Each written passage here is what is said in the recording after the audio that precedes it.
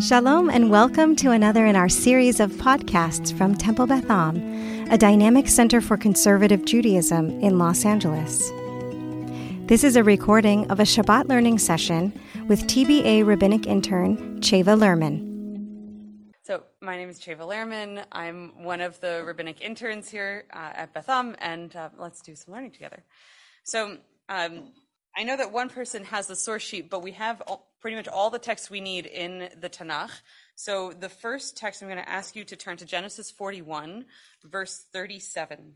And if I could have someone read from 37 to 43, and if for those who are comfortable using the microphone, we can pass that around. It's on page 87. Bereshit 41, 37. It's at the very bottom of page 87. Okay. The plan pleased Pharaoh and all his courtiers. And Pharaoh said to his courtiers, "Could we find another like him, a man in whom is the Spirit of God?" So Pharaoh said to Joseph, "Since God has made all this known to you, there is none so discerning and wise as you. You shall be in charge of my court, and by your command shall all my peoples be directed. Only with respect to the throne shall I be superior to you." Pharaoh further said to Joseph, "See, I put you in charge of all the land of Egypt." And removing his signet ring from his hand, Pharaoh put it on Joseph's hand, and he had him dressed in robes of fine linen and put a gold chain about his neck. He had him ride in the chariot of his second in command, and they cried before him, "Abrech." Thus he placed him all over the land of Egypt. Thank you. So we have this moment in Parshat Miketz where Joseph goes from Joseph has his meteoric rise to a position of power. And this moment at which he is officially enshrined, so to speak, in his new position of authority is in verse 42. If you want to look at the Hebrew, it says, "Vayasar Paro et tabato me'al yado v'yiten ota al yad Yosef." And then it goes on to talk about how he dressed Joseph in the garb of royalty, of Pharaoh's household. This line, "Vayasar Paro et tabato," just to flag that for a moment, because we're going to come back to that, but in a different context. Yasar is a verb that means to turn aside or chasten or to take off. So he is taking off his taba'ah, his signet ring, and that is the moment at which Joseph comes to power. So my first question for you is, what words would you use to describe Joseph's new position and its implications? What adjectives would you use for the state or position that Joseph is in now? Chief of staff, almost, yeah? Vice president in charge of things. And other than, sorry? Prime Minister. And what adjectives do you ascribe to this sort of position? Adjectives would you use for this sort of position? Powerful. Abuse of power. What's the contrast with Joseph's position from the Parsha that we just concluded this morning, from Parshat Vayeshev? Powerless, in the pits, in prison. There's a certain security that Joseph has gained by getting this new position, right? He, as Pharaoh says, "You are in charge of all of Egypt. No, there will be no difference between you and me, except that I have this throne." He arrived. Yes. Okay. She said she wouldn't say security because he could be unceremoniously dethroned as well. So this is all good to keep in mind. And he almost was. Who is most affected by Joseph's new position? Who's most affected in this moment? Yeah, so I'll repeat, and then we can start passing the mic to those who feel comfortable. But Alan said the wise men in the court of Pharaoh, who will be affected by Joseph's presence. Who else is affected by Joseph's position now? Joseph. Yes, Joseph is very affected by his new position. Yeah. Who's going to be affected? Not yet, but who will be affected by his visit? Joseph's brothers and the Jews. Right. So there's going to be, a strong impact down the road, but we're not there yet. But right now, this is an important change. So one of the central things that I see in this moment is this transition, right, from the powerlessness to the powerful, but also all of the implications that go with that, some of which are good and some of which are a little bit dangerous. There's another very comparable situation. We're actually not going to get quite to the same language yet. We're going to stop somewhere first, which is in the book of Esther. So if you can flip to page 1792 in the Tanakh, that is Esther 5, verse 2. That was 1792, Esther 5, verse 2. And if someone could read verses 2 to 5, please. Right here. Thus said the Lord of hosts. Esther. Thank you. As soon as the king saw Queen Esther standing in the court, she won his favor. The king extended to Esther the golden scepter which he had in his hand, and Esther approached and touched the tip of the scepter. What troubles you, Queen Esther? The king asked her. And what is your request? Even to half the kingdom it shall be granted you. If it please your majesty, Esther replied, let your majesty and Haman come today to the feast that I have prepared for him.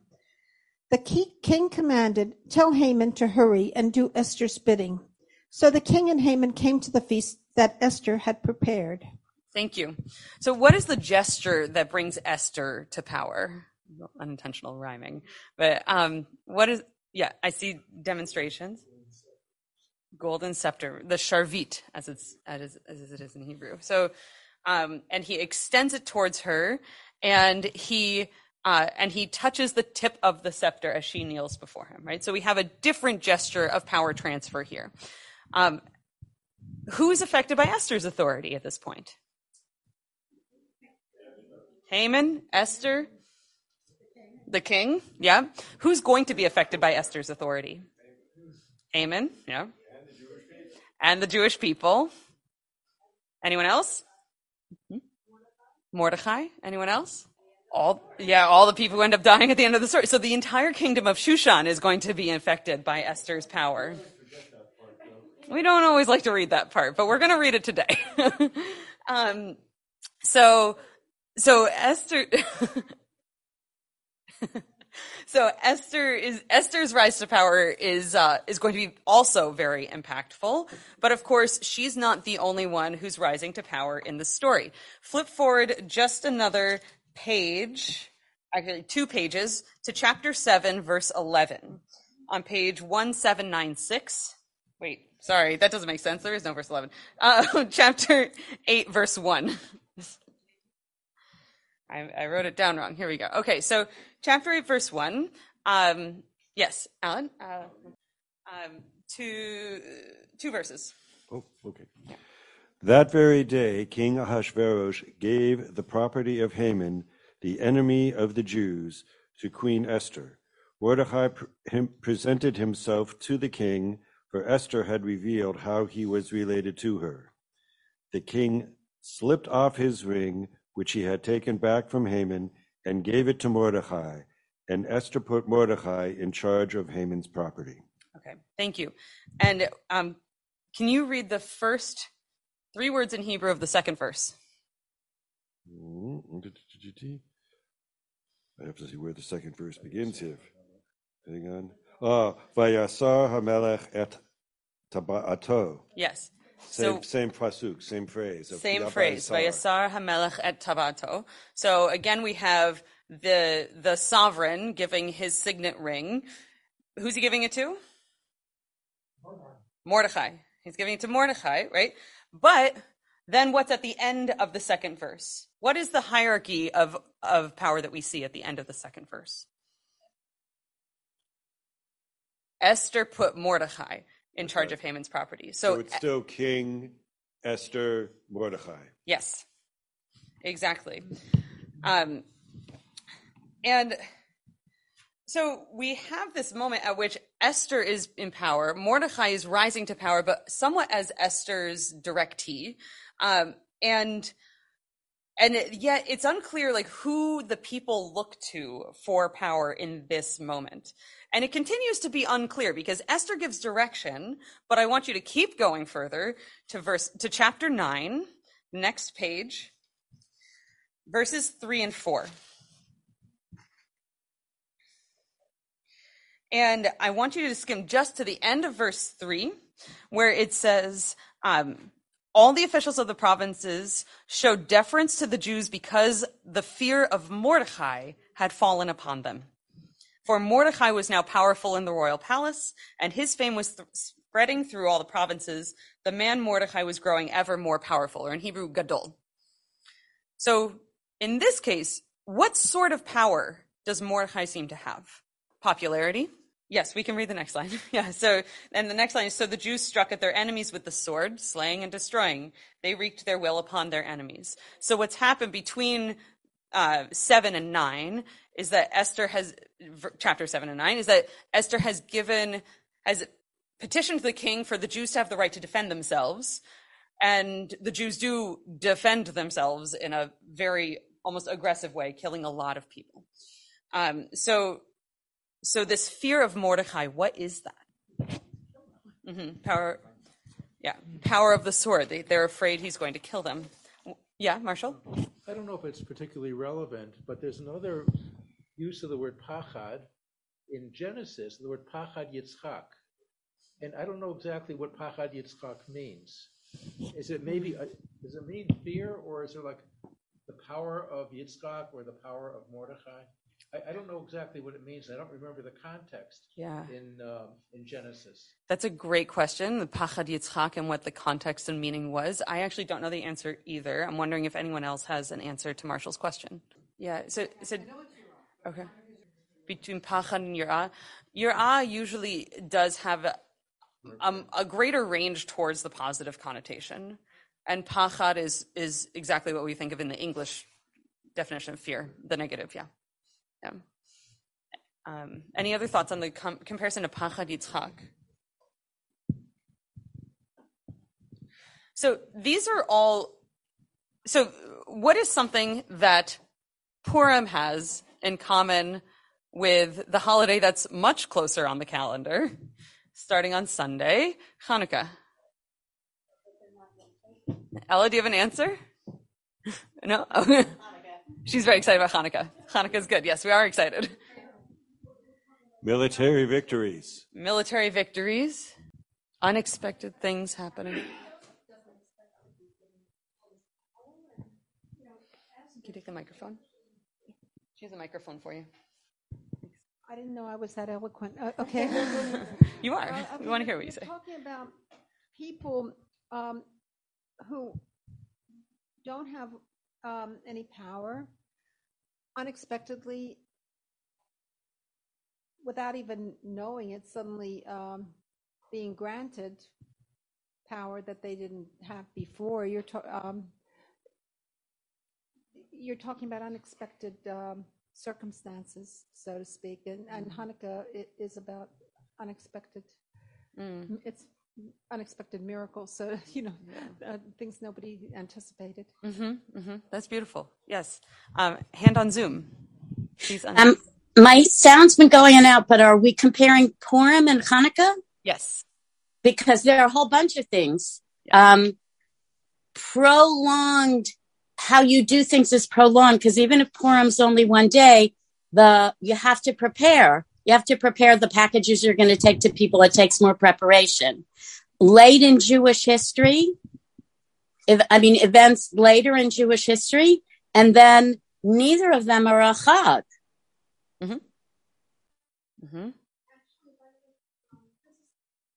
That's great. Thank you. Her point with Purim and Yom Kippur being paired holidays. Yeah. That's a play of words because it's Yom Kippurim, Yom Kippurim, a holiday like Purim. And that's a rabbinic notrakun to be able to divide the word, to be able to do it in that way. Okay, but the other point, on both days, we say Al Hanisim. We say about miracles. So in both instances, it's viewed as miraculous about what had taken place. You can see the swift rise to power of both Joseph and Mordechai could be part and parcel of that miraculous development for the Chag. Yeah. For the Chagim. Yeah, absolutely. Thanks. Yeah. Yes. So the Shalosh Regalim have a connection to the agricultural component that neither Hanukkah nor Purim have. Yes, but it's interesting that on Hanukkah we say Hallel, but on Purim we do not. So when it says it's a question of why, the rabbis like to say, well, because that was a miracle that happened in Israel, and this happened outside of Israel. Purim happened outside of Israel, so it can't be celebrated. I think there may be more to the story than that. What would you say for yourselves of why one would say Hallel on Hanukkah but not on Purim?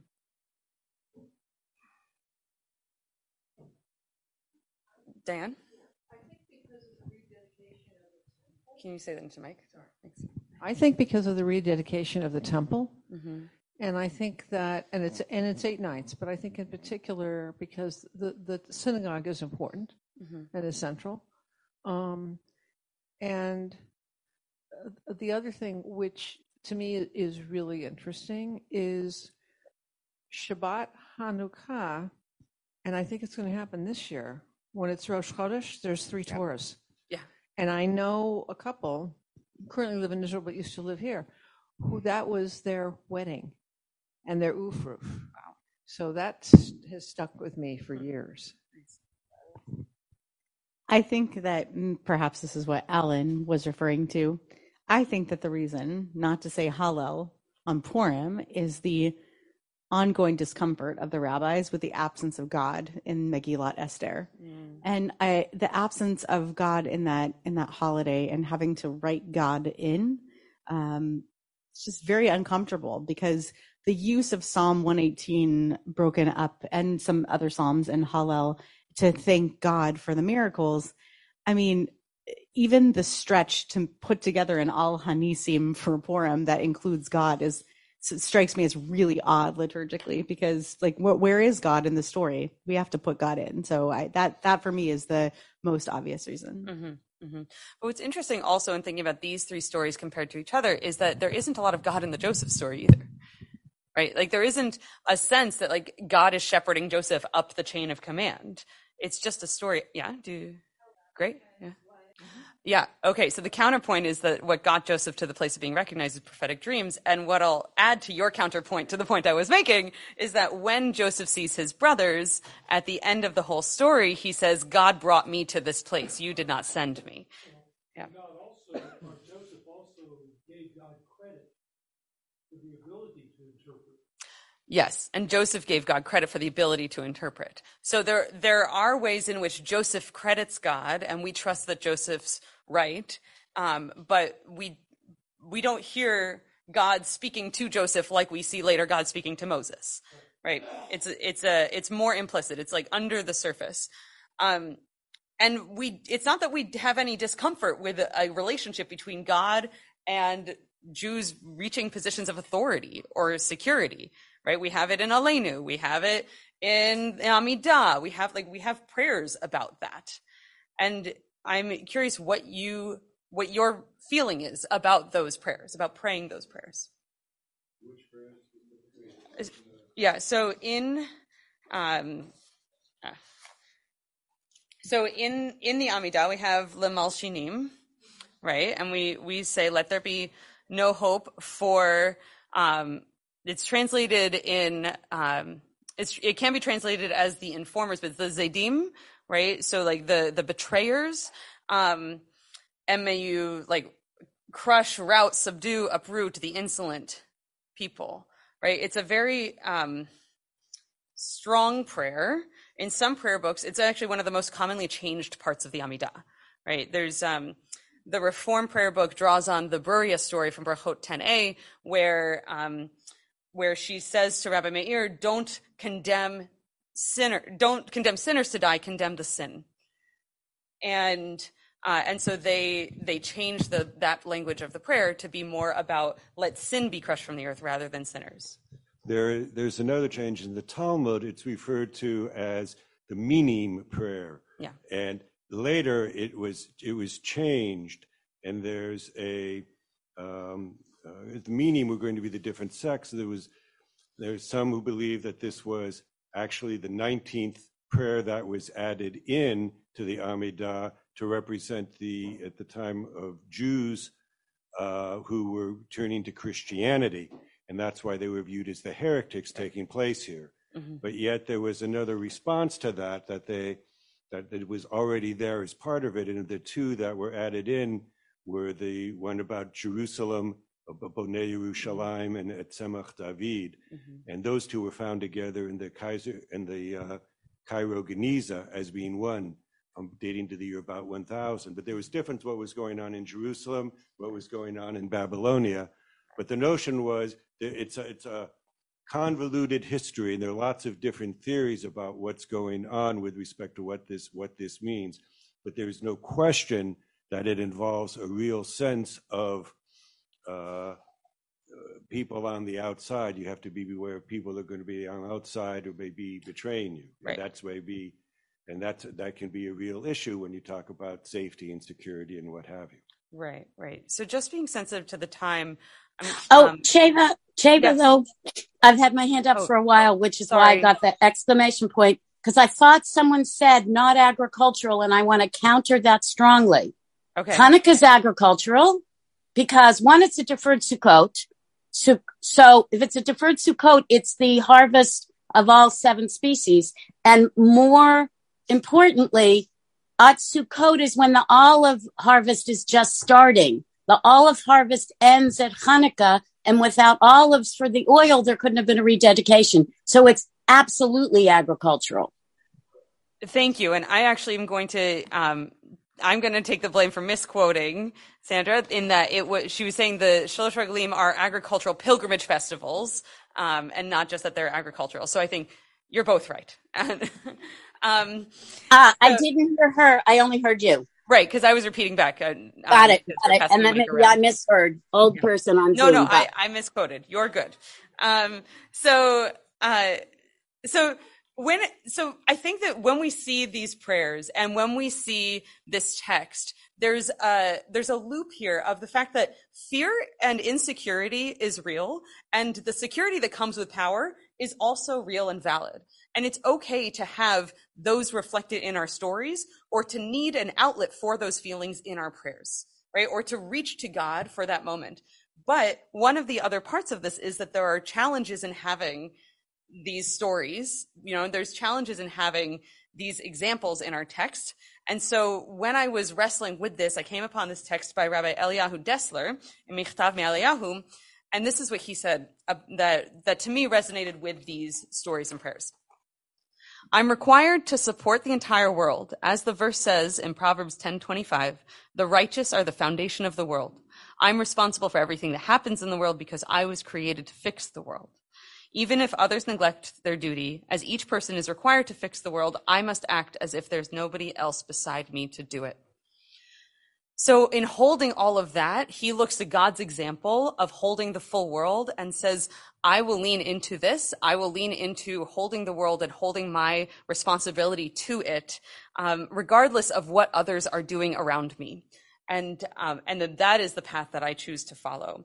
And that reminded me of the line from Psalms, Lo yanum velo yishan shomer Yisrael, right? That like we trust in God, that God will not rest. God will not let up in protecting us, as well as we have responsibility to protect us and protect all those around us. You have been listening to another in our series of podcasts from Temple Beth Am, a dynamic center for conservative Judaism in Los Angeles. If you enjoy these podcasts, we invite you to write a review on the Apple Podcast site or wherever you get your podcasts. For more information about Temple Beth Am Los Angeles, go to tbala.org.